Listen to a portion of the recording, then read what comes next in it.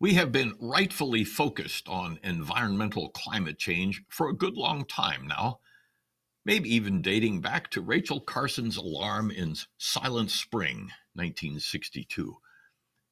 But there's another cataclysm that may be even more immediate in the new climate change. We have had more than our share of things to unsettle us over recent months.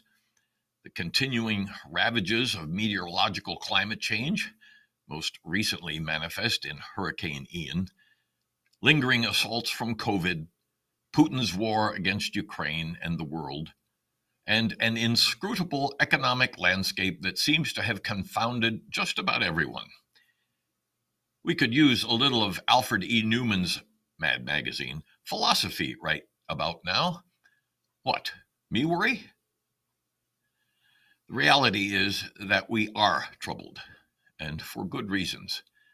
Any one of the matters referenced above should be enough to make any one of us swallow hard. Taken together, they're enough to make us want to curl up with a comfort blanket and start sucking a thumb.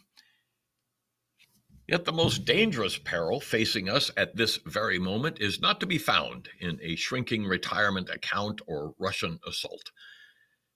If you are a believer in the Constitution of the United States and the basic tenets of democracy upon which it was written, your greatest threat is to be found in the election of November 8th, 2022.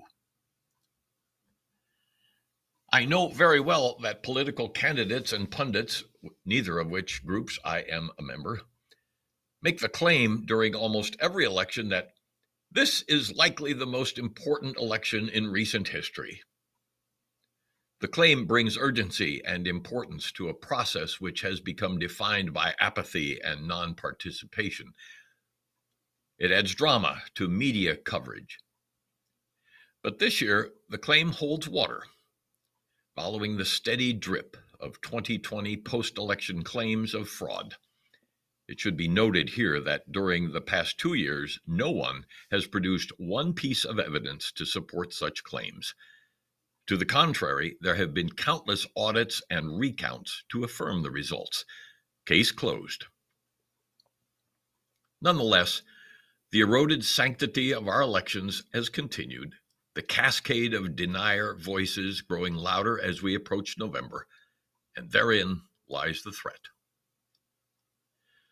Our former president has left a trail of destruction and lies like few world leaders ever have. His legacy is one of falsehoods which, if repeated often enough and loudly enough, have the potential of acceptance and even sound strategy. And there are more candidates embracing the strategy than we might like to think.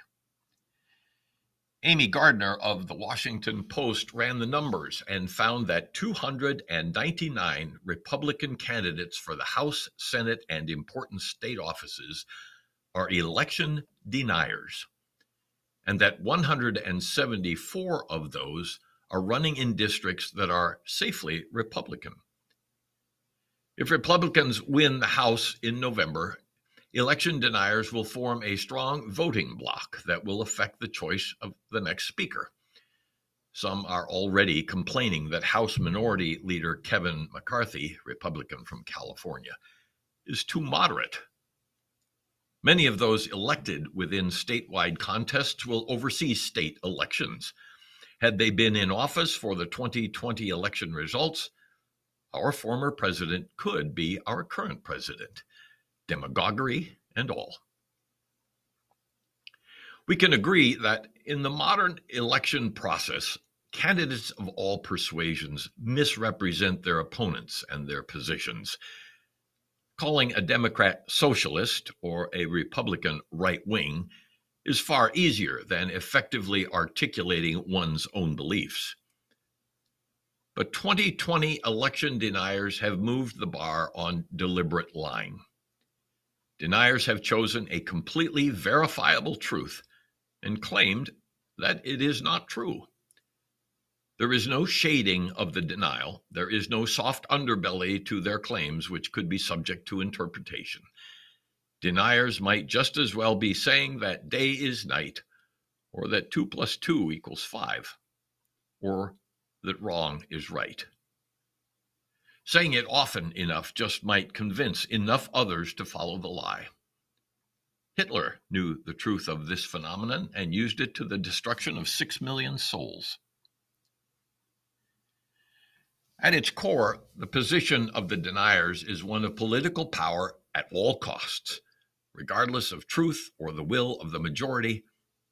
Our current president was elected by 7 million popular vote margin and a 74 electoral college vote cushion. Increasingly, those who support the denier position are becoming more vocal in their contention that this posture is not only okay, but morally right, because they say so. In the impeachment trial, was it the first or the second, of the former president, then Senate Minority Leader Mitch McConnell instructed his caucus how to vote by telling them, quote, "This is not about this president. It's not about anything he's been accused of doing. It has always been about November 3rd, 2020. It's about flipping the Senate," unquote. In this worldview, nothing matters but political power, not preservation of democracy, not the Constitution, not what is just, only the retention of power, even on the strength of an acknowledged lie. Despite the acknowledged dirtiness of political interaction, what U.S. citizens face today is a political climate change. We can hope that it goes away, as an acquaintance of mine suggested back in 2020 when I expressed dismay at the conduct of a new president. He suggested that I relax, that Trump's idiosyncrasies would eventually go away. They did not, and he did not. We can trust that others acting within the political spheres will certainly make sure that our democratic underpinnings remain secure. They have not, and they apparently will not. Or we can recognize, as painful as it may be, that we are a democracy in grave peril. I have quoted Booker T. Washington here before, but his words get right to the heart of the matter. A lie doesn't become truth, wrong doesn't become right, and evil doesn't become good just because it's accepted by a majority. Or, as it turns out, even a misguided minority. I cannot count the number of times I have heard people say of late, "Who would have ever thought?"